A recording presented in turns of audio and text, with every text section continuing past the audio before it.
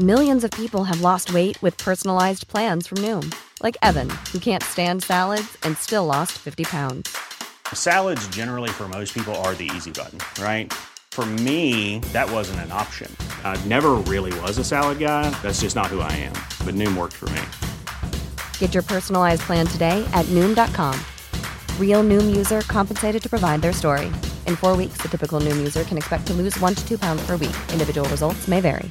Hey, I'm Ryan Reynolds. Recently, I asked Mint Mobile's legal team if big wireless companies are allowed to raise prices due to inflation. They said yes. And then when I asked if raising prices technically violates those onerous 2-year contracts, they said, "What the f*** are you talking about, you insane Hollywood ass?"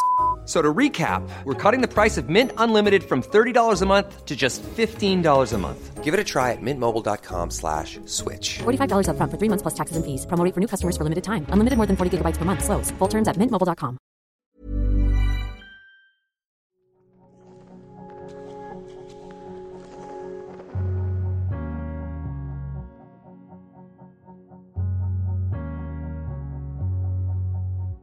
Hello, and welcome to the Ghibliotheque, the podcast that locks down the library of films from the world's greatest animation studio, Studio Ghibli.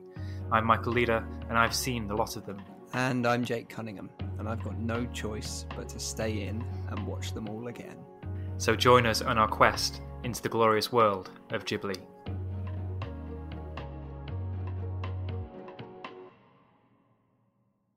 Hello, listeners. Welcome to another episode of Ghibliotheque, this one recorded in quite unique circumstances remotely. I'm sitting here in my living room talking with Jake. It's so lovely to hear your voice. Oh, Michael, it's lovely to hear from you. I'm sat on my bed under a duvet.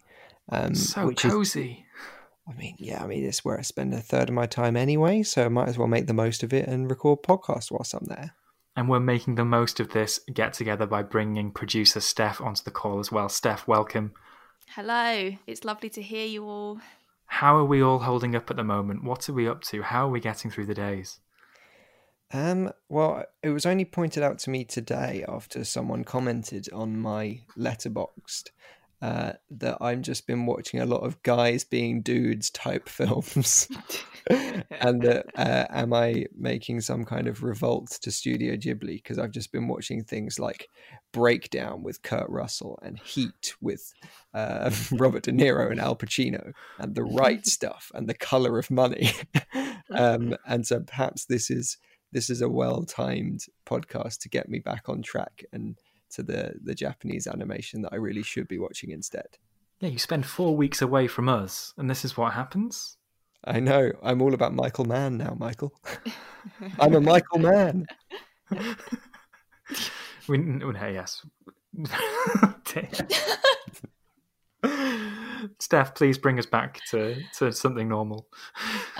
Well, I feel like I've been going in the opposite direction. I've been diving deeper into anime and probably going into corners that need not be visited. I've been watching a lot of JoJo's Bizarre Adventure online, which is so weird and so fantastic, and I'm running out of episodes, so I need to find something else to watch ASAP. So maybe I'll dive into the Michael Manns. Oh dear. And meanwhile, you're both putting me to absolute shame. I have watched maybe 3 films in the last 4 weeks.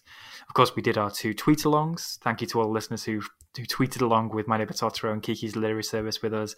But outside of those, I've just not found the time to watch anything. You think that with all this free time at home or this lockdown time at home, not being able to go out, you'd make the most of it, but I really haven't. I've let the side down, but maybe I'll get back on it.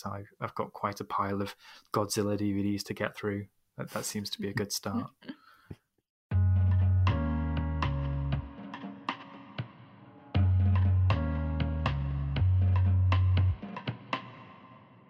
So we have all sorts coming up in this special episode. We opened up the mailbag. We've got messages from listeners as well as former guests. But first, we need to get some very important news out of the way. This week, Steph, we did the Ghibli bracket. I love online drama, and using the Ghibliotheque Twitter account, we've caused as much drama as possible by putting on a Ghibli World Cup, so a bracket of 24 films, and leaving it up to our followers to decide what is the best Ghibli. And from the get-go, it caused a lot of stress and a lot of arguments between our followers. But it's been fun to watch. So, you'd think the uncontroversial winner was, drumroll please, Steph, do you want to do the honours? Sure. The big winner was Spirited Away. We had a gripping final between Spirited Away and Princess Mononoke, which I think we were fairly certain was going to be one of the finals. Yeah, we were hopeful with our own choices, Michael. I think my final on my own, if I had things my own way, was going to be Porco Rosso versus My Neighbor Totoro, neither of which made the final cut. And what was yours? I think mine was My Neighbor Totoro versus Whisper of the Heart. And I think Whisper of the Heart should have won. This is the thing where we had a lot of questions on Twitter about how do you seed something like this bracket where you're pitting all these films against each other with a view to a final. There's no fair way of doing it. We took an objective approach, which was to take a chronological list of the films. We threw in a couple of edge cases of Ghibli films here. We had Castle of Cagliostro, Nausicaa Valley of the Wind, and Red Turtle in there to fill out the numbers. And we'd pit together in the qualifying rounds the oldest versus the newest and go, Castle Cagliostro versus Red Turtle, etc. And even that caused no end of drama. And lots of people were talking. It was really quite heartening, really, to see people coming out for some of those films that fell at the first hurdle. Big fans of the Porco Rossos, the Pom Pocos, the Tale of the Princess Kaguya. And then, it really warmed my heart to see so many people very upset that Whisper of the Heart didn't get as far as it should have done. Well, I think Whisper of the Heart was the underdog from the start because it was up against Spirited Away in the first round. So I think there was no good way of doing that seeding that would have pleased everyone. It's strange, in that first round, that's a 5-star film against a 3.5-star film. You think that really would have been quite straightforward how that should have gone. Incensing the listeners further.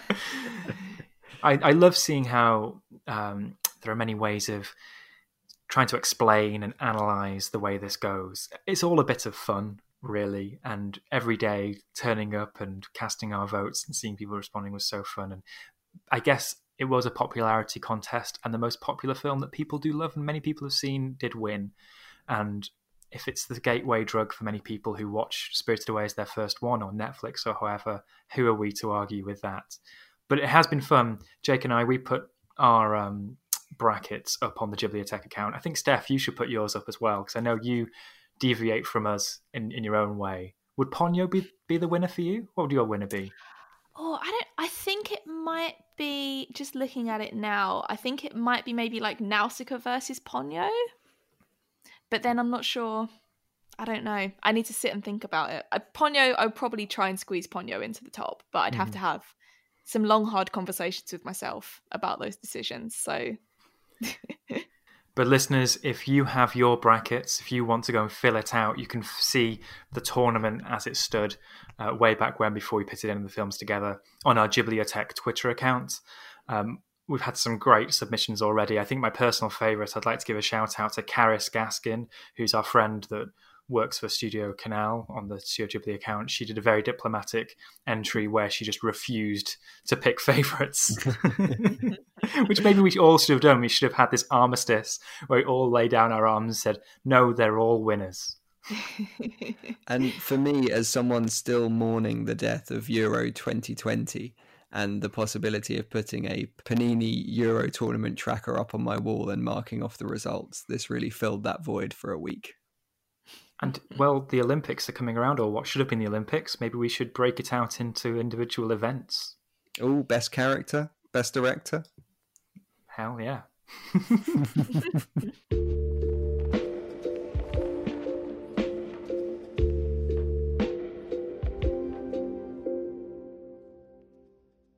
So before we start getting into some of these amazing emails, there were a few topics that came up a number of times from lots of different people asking us about a few hot topics, about things we've already mentioned and when we might be getting into them.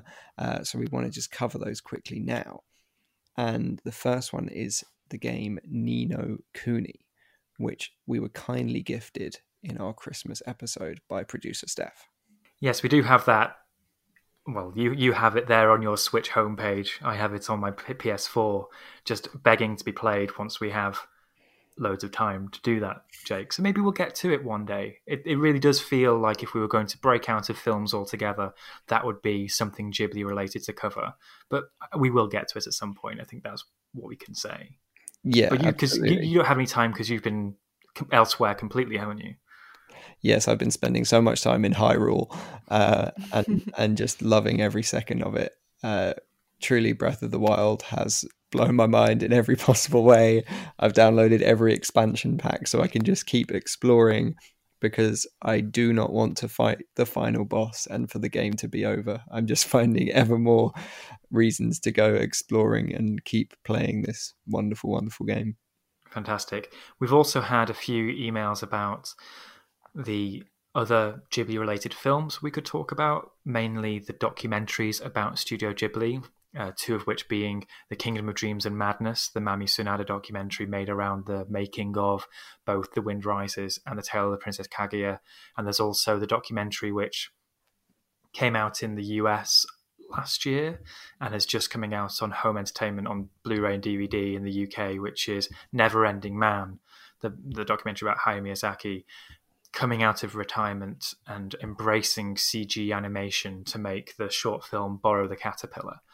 And I think those are two films that we'll get to eventually as well. They both feel like feature-length films that have been made available either theatrically or on home disc that we really talk in dialogue or follow on from one another. I think we'll get to that eventually. I'd love to share The Kingdom of Dreams and Madness with you, Jake, if only because it has an incredible sequence where you see the studio from the perspective of the Studio Ghibli cat, which just reveals why Ghibli are so obsessed with cats. They have their own cat. It's just a perfect fit. Well, I cannot wait to get into those, because part of what has been so frustrating, maybe the only frustration about doing this show, is you holding back all of this stuff from me, that I have not been allowed to watch these films or do the extra research or delve into it, because it's all for the context and the history. And I have kind of broken that now, because I bought a book about Miyazaki and I have started reading it. And so eventually I will catch up with you, Michael, but you keep sending me more things like these documentaries, making sure that I never become the master. I'll always be one step ahead, Jake. Well, now just quickly going back to the bracket, something that we didn't mention is that there was no sign in any of our finales, either the public one or any of our personal choices, of Isao Takahata appearing. Which is a bit disappointing on your side, Jake. You're the great Takahata fan. He was the great discovery of your viewing. What went wrong? Pig's gotta fly, Michael. Well, I just wanted to bring it up because Grave of the Fireflies, it so often gets highlighted as one of the great animated films. And I wonder whether it kind of lost out in the bracket because people are very happy to say that it is, but also one that they'll never watch again.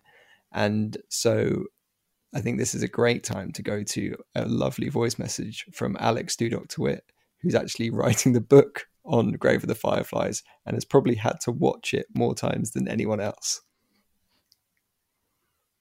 My name is Alex Dudok-Twitt. I'm a film journalist and the author of a forthcoming book on Isao Takahata's Grave of the Fireflies, which I finished writing a couple of weeks ago. What powered me through the writing process was this idea that I'd finish my manuscript and go out and get wasted on sake or something. But by the time I finished, we were on lockdown. So yeah, that was annoying. But it was also kind of appropriate. I don't want to push the comparison between Grave of the Fireflies and our current predicament too far. But the tale of a teenage boy and his younger sister living in a disused bomb shelter at the end of World War II is essentially a story of self-isolation. Whether you think they were forced into that situation or chose it depends on your reading of the film. But the fact is that they lived there alone, outside the support network of community, fending for their lives. Suddenly, I was watching it and thinking of the most vulnerable people in this coronavirus crisis, many of whom aren't even confident of getting the food that they need, this opened up a new dimension of sadness in the film, which I didn't think was possible. But yeah, I mean, there is a flip side. The children in the film are in a dire situation, but living in the shelter puts them in this very kind of pure communion with nature, which brings them joy for a while. I've thought about this often during the weeks of sunshine we've just had. On my daily walks, I've started paying closer attention to nature. I'm a London boy, and before the lockdown, I couldn't even tell a tulip from a rhododendron, but now I can. There are moments of complete serenity in Grave of the Fireflies, and in this lockdown too. But yeah, that said, I'm glad I don't have to watch it anymore for a while. From here until end of quarantine, it's just Totoro all the way. Thank you, Alex, for that wonderful little audio message. Very thoughtful, very Takahata inspired. And good luck with the book. Alex doesn't mention it in that message, but he also turned 30 during this lockdown phase and had a birthday pizza at home. Happy birthday from all of us. We'd love to get you on the show again. Listeners, if you want to hear more from Alex, he's on our live show from the British Museum talking about The Wind Rises.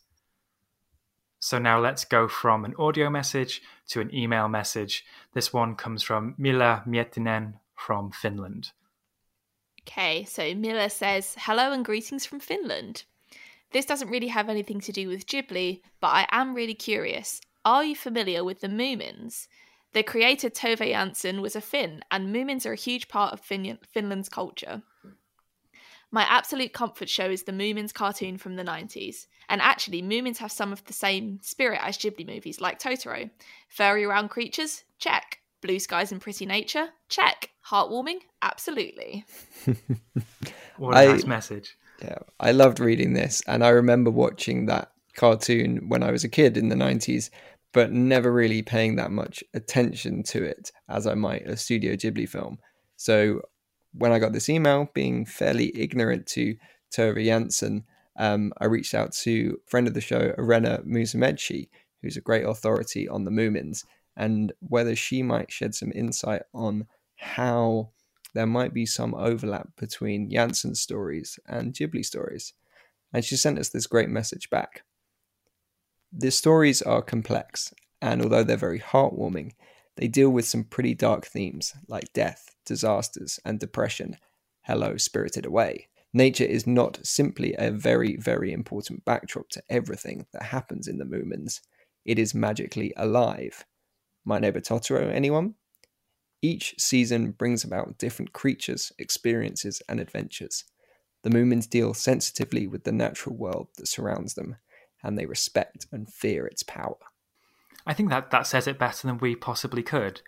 I mean, I'm very familiar with the Moomins, and I'm very familiar with Finnish culture as well. I had a girlfriend at university and then beyond who was Finnish, so I went over there a lot. I actually went, this is a nice tie-in to Ghibli, we went to Japan and went to the Ghibli Museum. I've been to Finland and been to Moomin World, which is a very small, child-friendly theme park based around the Moomins, which is just a wonderful spot. It's on an island, and they have recreations of the Moomins' house and Snufkin's little boating shack and so on. They have characters, actors dressed up as the characters. It's a really wonderful place.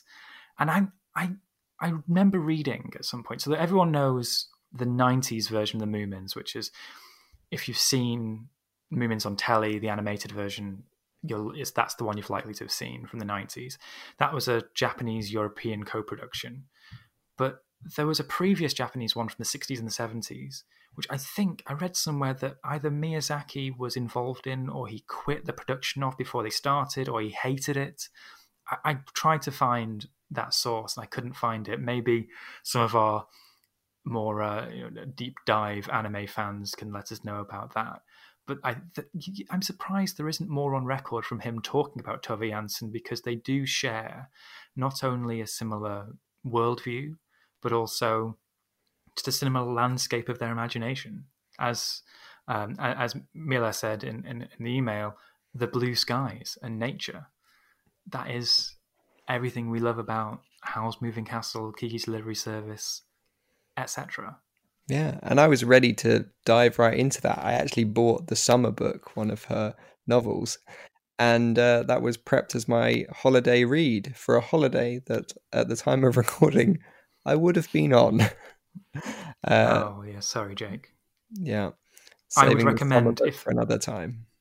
And I think after the summer book, I'd recommend going deeper and deeper. Tove Jansson retired from the Moomins, I think in the 1970s, and handed it over to her brother, who then shepherded them through further storybooks and newspaper comic strips. But she then became, I think, one of the masters of the short to middle length short story, and these several short story collections of stories that weave together or kind of have a similar theme that have very slowly been republished in English over the last decade, and they're just fantastic.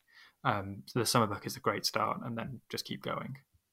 Okay, let's move on to our next question, which, I mean, I'm not going to say I'm picking favorites because of the name of someone emailing us, but I mean, if your name is Christopher Outlaw, chances are you're probably going to get read out. So this is from Christopher Outlaw in Sheffield. Hi, Michael and Jake. My favourite Miyazaki/Ghibli film is Nausicaa of the Valley of the Wind. I know it's based on a manga of the same name, also by Miyazaki. I'd like to know more about the origins of the story, and especially whether anyone knows what inspired the landscape of the Valley of the Wind. I also love Teto and the fox squirrels in Nausicaa and Laputa, so any details or trivia about them would be great. I'm currently in Sheffield and I live alone in a small studio, so I'm trying to get out every day for a walk. I'm lucky that I can easily get to several different parks, and I've started spending time looking at the birds. I've been delighted at how easy it is to spot different types of bird with just a little patience. Now, I'm wondering what birds appear in Ghibli. I may have to watch them all again and make a note. Christopher, thank you for this message. You know what? I actually don't know that much about the production backstory for Nausicaa. Steph, Jake, do you know anything much about it? Well, I didn't know too much about it, but I'm quite a big Nausicaa fan, so I did a little bit of digging, and here's what I found about it. So the story's set in the future at the closing of the Ceramic Era, 1,000 years after the 7 Days of Fire, which was a cataclysmic global war in which industrial civilization self-destructed. And the land of the surface of the earth is still heavily polluted and the seas have become poisonous. Miyazaki had mentioned that the Minamata Bay mercury pollution was an influence for the story. So some big kind of environmental themes going on there. And he'd also mentioned that the character of Nausicaa is partly based on the 12th century Japanese folktale called The Lady Who Loved Insects. And she adheres to the Buddhist principle, it is the person who wants the truth and inquires into the essence of things who has an interesting mind.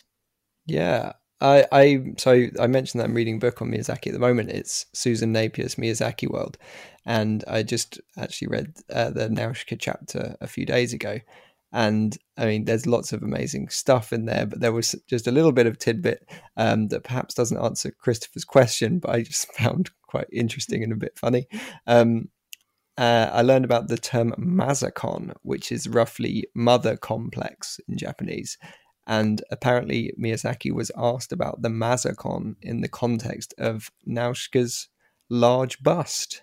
And he said that her bosom has to be large so she can embrace all those poor old men and women in the castle when they are dying. A great fact. Yeah. And I think that Buddhist principle that's in the Lady Who Loved Insects, that little line, I think, can apply to so many of Miyazaki's characters as well, that it's not necessarily these kind of fighting brutes that are just barreling off into the landscape and fighting whoever they please. The inquiring minds that we see throughout his films are definitely the most interesting. Yeah, definitely. I think a lot of the adventures start because of a character who is curious or inquiring and kind of going off and finding out things for themselves. That really is terrific. How do you feel about birds, though? That's set my mind whirring away now. Okay, I forgot to reply to that. My favourite Ghibli bird is the little intertidal bird, which is near the start of My Neighbours the Yamadas. That's my favourite. I'm surprised you mentioned that, Jake, because I thought your ultimate Ghibli moment across the entire output of the studio is the bit where the geese line up in Kiki's Delivery Service. Yeah, do they count as birds? They are fowl. Well, that's it. I wasn't sure because I didn't think of it as a bird that you would be bird watching, like Christopher suggests he might be. But if he's on the lookout for geese, then absolutely go for Kiki's Delivery Service. Well, there's also crows in Kiki's Delivery Service. And is it Yubaba that transforms into a bird? Yeah. I think that's a visual GIF thread in the making right there. Maybe you need to wait for National Bird Day. Our next email comes from Rocio Casada in LA, and they say, "Hi there, Ghibliotech, all the way from the other side of the world in sunny Los Angeles. I hope my email reaches the whole Ghibliotech team and their loved ones in good health and positive spirit." I like to say it does, wouldn't we, guys? Yeah. A little bit of Los Angeles sun on this podcast. Very welcome. Yeah, absolutely. What's happening on the West Coast side of America? LA is still practicing the safer at home ordinance. I need to share that people have been extra thoughtful during this difficult quarantine, particularly with vitamin C. Many homeowners have citrus trees on their property because LA has an old history being in a valley of citrus farms. For example, a homeowner will place clementines in a basket so anyone walking by may help themselves to fresh fruit. On my daily walk, I often come across different heirloom varieties of lemons, oranges, or grapefruits. Vitamin C makes for a nice treat. When life gives you lemons, you make sweet lemonade or margaritas. Just kidding. My question to Ghibliotech. Do you know if China will continue to release other Studio Ghibli films in order to allow artists such as Huang Hai and Xiao Dao to produce more beautiful film posters? Wow, what a wonderful message about vitamin C, and a great question about those wonderful Chinese posters. I love that message because I'm getting neither vitamin C nor sun at the moment. So I'm finding it very easy to go through the workday and then go through the evening without even venturing outside. Maybe I should take a leaf out of Rocio's book. Yeah, although I don't think there's many streets in London that are going to be giving us buckets of lemons or oranges or grapefruits anytime soon. I can make do with some R Whites or something from the corner shop, maybe. And about those posters, I mean, I hope that there are more plans just so that there are more of those posters because they are wonderful. I think we've posted them on our Twitter account. If you haven't seen them, do go and check them out. They've done Spirited Away and My Neighbor Totoro so far, and both of them are incredible posters. There's no denying. We've talked about so many different films and lots of people placing them in different lists and brackets. So I think this is an opportune moment to hear from someone who is really at the top of the tree of putting films in lists. We got a wonderful message from Gemma Gracewood, who's the editor-in-chief for Letterboxd, the social networking site for making film diaries and the place where we have been putting our leaderboard and our Jacob's Ladder of where we rank the Studio Ghibli films. We've been doing that for a couple of years now, and it was wonderful to hear from Gemma talking about watching Studio Ghibli in quarantine in wonderful New Zealand. Hey, this is Gemma. I'm the editor of Letterboxd. The Studio Ghibli film that I watched most recently for the very first time was My Neighbor Totoro. I am isolating at home with my 4-year-old son who'd never seen it, so we sat down with my mother, who we're staying with, and I said, Mum, I hope you enjoy this weird little Japanese animation. And it turned out it was about the 23rd or 24th time she'd seen it. Because my child is her 9th grandchild. We all absolutely loved it, and basically, who doesn't want to dive into the soft belly of a giant Totoro right now? Ryan Reynolds here from Mint Mobile. With the price of just about everything going up during inflation, we thought we'd bring our prices down. So to help us, we brought in a reverse auctioneer, which is apparently a thing. Mint Mobile Unlimited Premium Wireless. How to get 30, 30, bit to get 30, bit to get 20, 20, 20, bit to get 20, 20, bit to get 15, 15, 15, 15, just $15 a month? Sold! Give it a try at mintmobile.com/switch. $45 up front for 3 months plus taxes and fees. Promo rate for new customers for limited time. Unlimited more than 40 gigabytes per month. Slows full terms at mintmobile.com. I'm Sandra, and I'm just the professional your small business was looking for. But you didn't hire me because you didn't use LinkedIn Jobs. LinkedIn has professionals you can't find anywhere else, including those who aren't actively looking for a new job, but might be open to the perfect role, like me. In a given month, over 70% of LinkedIn users don't visit other leading job sites. So if you're not looking on LinkedIn, you'll miss out on great candidates like Sandra. Start hiring professionals like a professional. Post your free job on linkedin.com/people today. Wow. Nice. Yeah. What you're hearing are the sounds of people everywhere putting on Bombas socks, underwear, and T-shirts made from absurdly soft materials that feel like plush clouds. Yeah, that plush. And the best part? For every item you purchase, Bombas donates another to someone facing homelessness.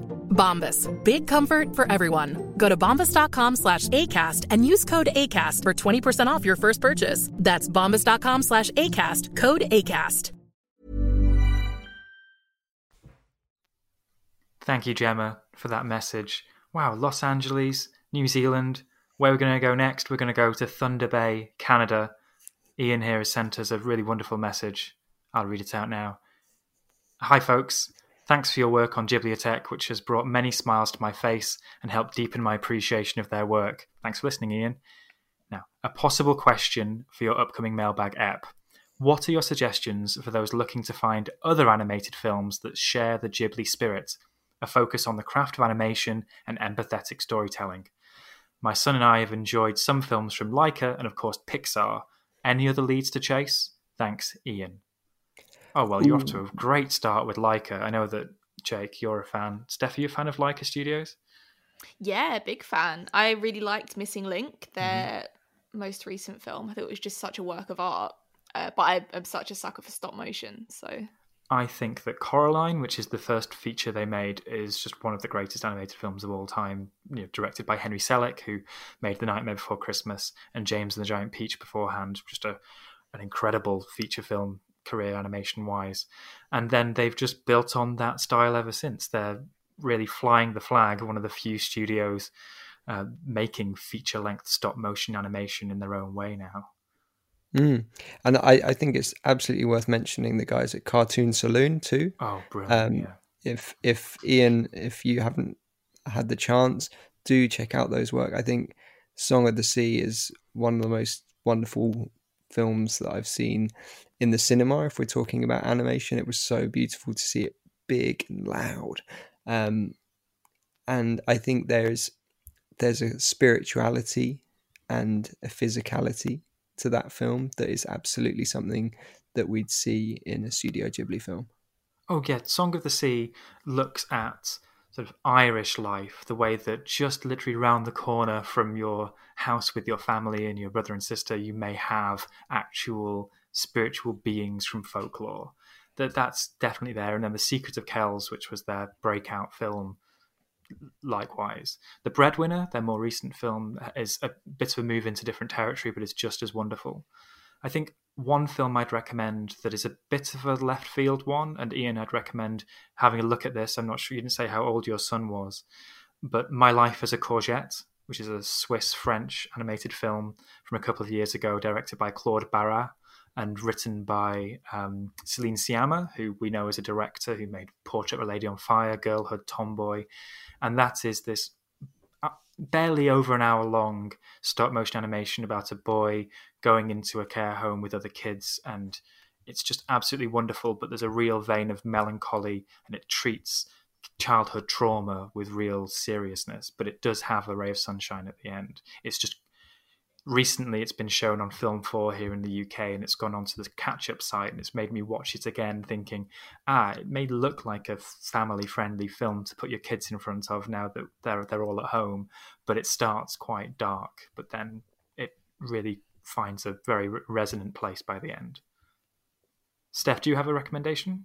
Yeah, I would recommend the TV series Avatar, The Last Airbender. It was a Nickelodeon show, and it's just this fantastic kid show about a boy who realizes that he has this amazing power that can save the world, and he goes on this huge journey with a couple of friends to kind of achieve this this destiny that's been placed on him. And when I started it, I thought, oh, it's just a fun kids show. And then by the time I was into kind of 3 seasons, I was completely hooked, and it's just fantastic. And the story just kind of transcends what you might think a kids show would even reach. Did you follow through to The Legend of Korra afterwards? I did. I watched Legend of Korra afterwards, and I didn't like it quite as much. But it was still really fun. And the stories are still pretty great. Okay. I think it's also worth a quick shout out for, of course, Studio Ponok. Exactly. Yeah. We've mentioned their films a few times on this series. Of course, there's Mary and the Witch's Flower, which is very much playing within the Ghibli realm. It's very similar to Kiki's Delivery Service or Castle in the Sky. But then we all like the Modest Heroes anthology, because that has 3 very different shorts, but all pointing the way for a new future of animation. Thanks again, Ian, for that message. I hope you and your son enjoy whatever you watch next. These next messages we had weren't based around questions, but have a similar vibe about family and new arrivals. Okay, so this one is from Tristan in Norfolk. He says, "Hi all, just writing to say my wife Rose and I just had our first baby in March, a little girl called Marnie. We're big Ghibli fans from Norfolk, where the original book is set, and really love the film. Plus, we're both blonde, so Marnie will probably end up looking just like the character. We really love the podcast, although we disagree strongly with the position of Howl's Moving Castle on the leaderboard. Keep up the good work and stay safe in these weird times." Oh, that is very, very lovely. Well, I mean, I think that Tristan and Rose have set up Marnie very well there, because Michael and I, we'd probably say that Marnie's namesake is better than Howl in the first place. Yes, definitely. I'd like to know if Marnie will ever meet her granddaughter in some sort of time slip in an old house in Norfolk, though. We'll see in 100 years' time, I suppose. Yeah. And we got another really lovely email from Sam Hutchinson in Leicestershire. And he said, "I have successfully indoctrinated my daughter, Merida, into being a huge Studio Ghibli fan. I may have taken it too far by my wife's standards, bearing in mind she's indifferent to anime. Our daughter has just turned 17 months old and is going through a vocabulary explosion. Her 21st word was Totoro, her 22nd was cat, and 23rd was May, which she got earlier today while she was pointing to a picture of May." Sam, that is absolutely wonderful. And your daughter is already schools ahead of my son Ivo, who only very recently, and he's only just turned 18 months old, learned the word Totoro. He's not quite got the interest in feature length or anything longer than a few minutes into the television stuff yet, so he's not watched a film, but he's definitely taken to the stuffed Totoro that I have. Well, not a literal stuffed Totoro, the stuffed toy Totoro that I have. He's now got that in his toy basket, and he calls it Totoro, and we've got a little wind-up Totoro as well that he loves. Although, Jake, you pronounced the daughter's name Merida, and maybe it's just because I have Pixar on the mind thanks to Ian's previous message, but could that be Merida, as in the character in Brave? I think you're probably right. Yeah, you can scorn me for that. I apologise. But Michael, you did mention a stuffed Totoro, which I think opens up another question that we were asked on Twitter from Charles Bromesco, who asked, "Would you eat Totoro? And if so, what do you think he'd taste like?" First of all, no, Charles, that is sick. But my answer to that is there's an American brand of spread called Fluff, which is like spreadable marshmallow. I don't know if either of you have come across that. Mm-hmm. It's and I think that Totoro would just be filled with that. Are there any other Ghibli characters that would be fun to eat?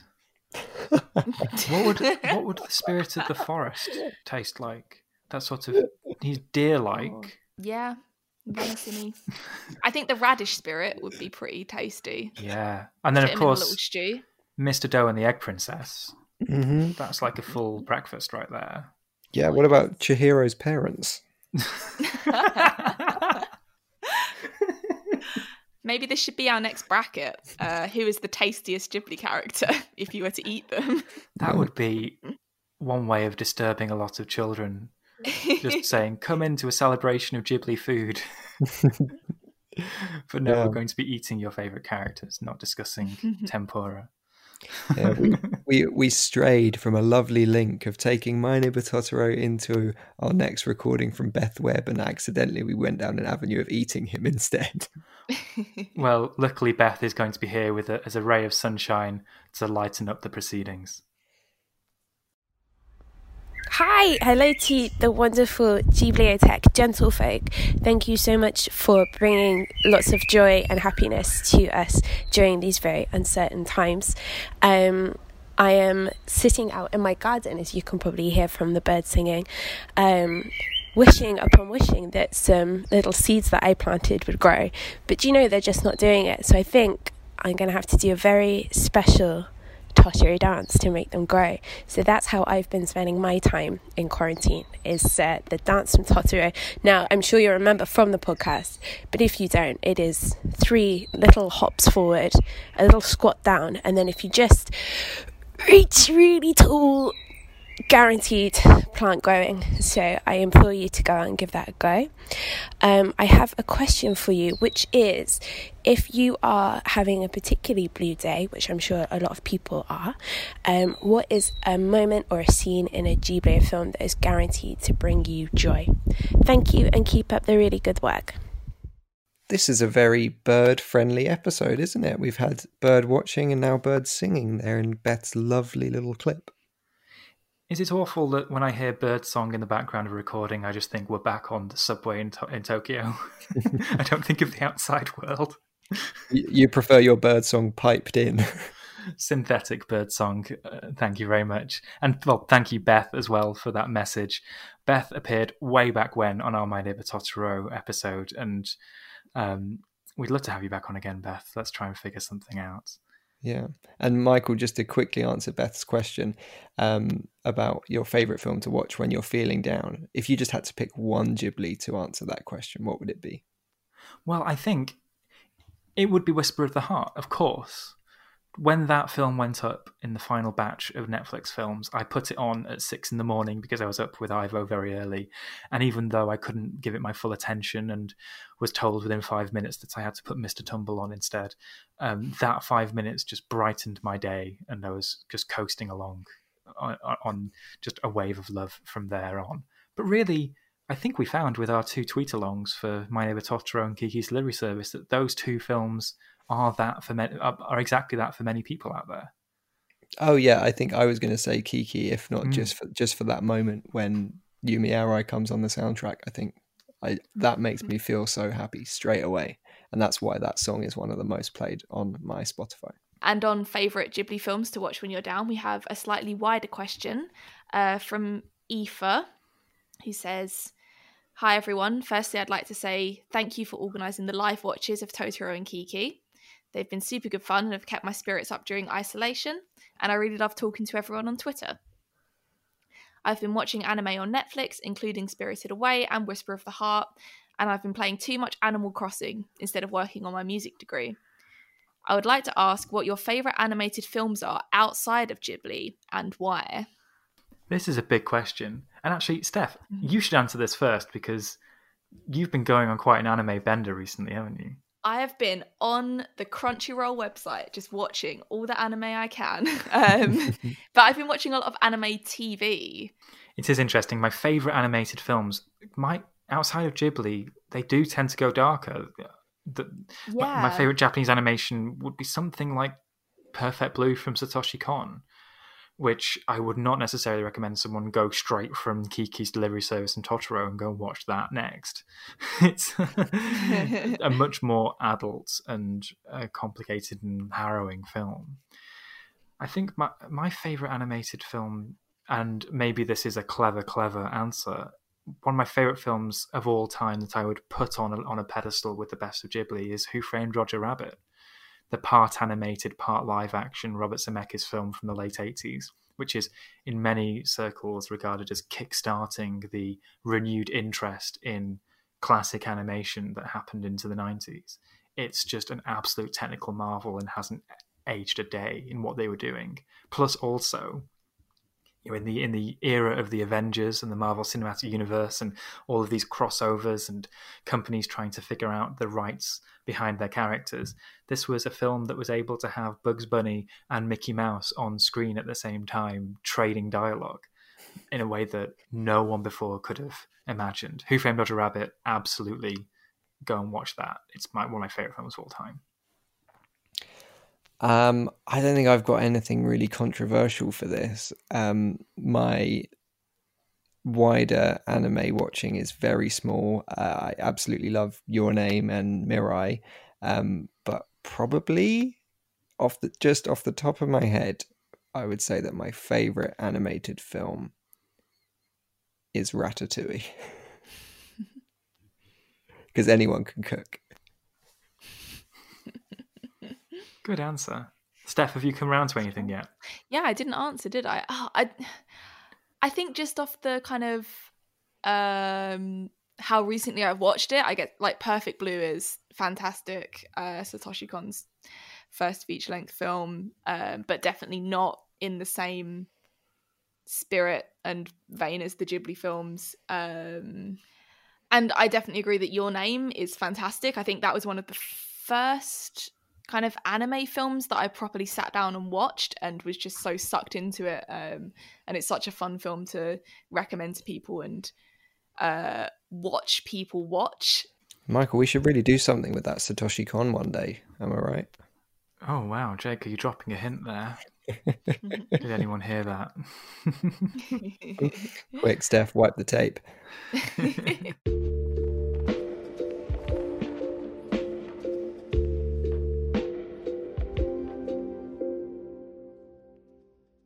And on that bombshell, Jake, listeners, look to the skies for future Ghibliotech. Who knows what we're coming up with next? But in the meantime, thank you so much for all your letters and correspondence for this special lockdown version of Ghibliotech mailbag episode. Jake and Steph, thanks so much for talking to me. It's been quite lonely these evenings. Yeah, it's been lovely to hear your voices. Yeah, it has been very, very lovely.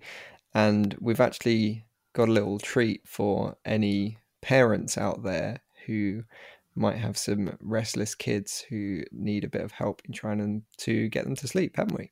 Well, if they sit back and listen through the credits, who knows what they'll find. But in the meantime, thank you for listening. If you want to catch up with us on Twitter, we have the Ghibliotech Twitter account at Ghibliotech. You can also catch Jake at Jake H. Cunningham. You can follow Steph at _Steph Watts. And you can follow Michael at Michael J. Leader.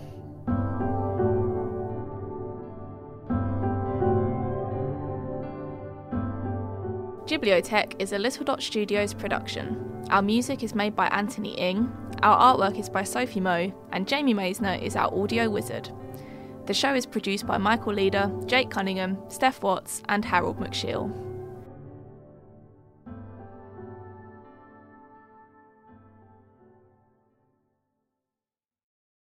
Twinkle, twinkle, Totoro, he will make your flowers grow. Plant some seeds and wait till night. He'll dance under the moonlight. Twinkle, twinkle, Totoro, he will make your flowers grow. Hi, I'm Daniel, founder of Pretty Litter. Did you know cats tend to hide symptoms of sickness and pain? I learned this the hard way after losing my cat, Gingy. So I created Pretty Litter, a health monitoring litter that helps detect early signs of illness by changing colors, saving you money and potentially your cat's life. Pretty Litter is veterinarian developed, and it's the easiest way to keep tabs on your fur baby's health right at home. Go to prettylitter.com and use code ACAST for 20% off your first order and a free cat toy. Terms and conditions apply. See site for details. Planning for your next trip? Elevate your travel style with Quince. Quince has all the jet-setting essentials you'll want for your next getaway, like European linen, premium luggage options, buttery soft Italian leather bags, and so much more. And is all priced at 50 to 80% less than similar brands. Plus, Quince only works with factories that use safe and ethical manufacturing practices. Pack your bags with high-quality essentials you'll be wearing for vacations to come with Quince. Go to quince.com/pack for free shipping and 365-day returns. Even when we're on a budget, we still deserve nice things. Quince is a place to scoop up stunning high-end goods for 50 to 80% less than similar brands. They have buttery soft cashmere sweaters starting at $50, luxurious Italian leather bags, and so much more. Plus, Quince only works with factories that use safe, ethical, and responsible manufacturing. Get the high-end goods you'll love without the high price tag with Quince. Go to quince.com/style for free shipping and 365-day returns.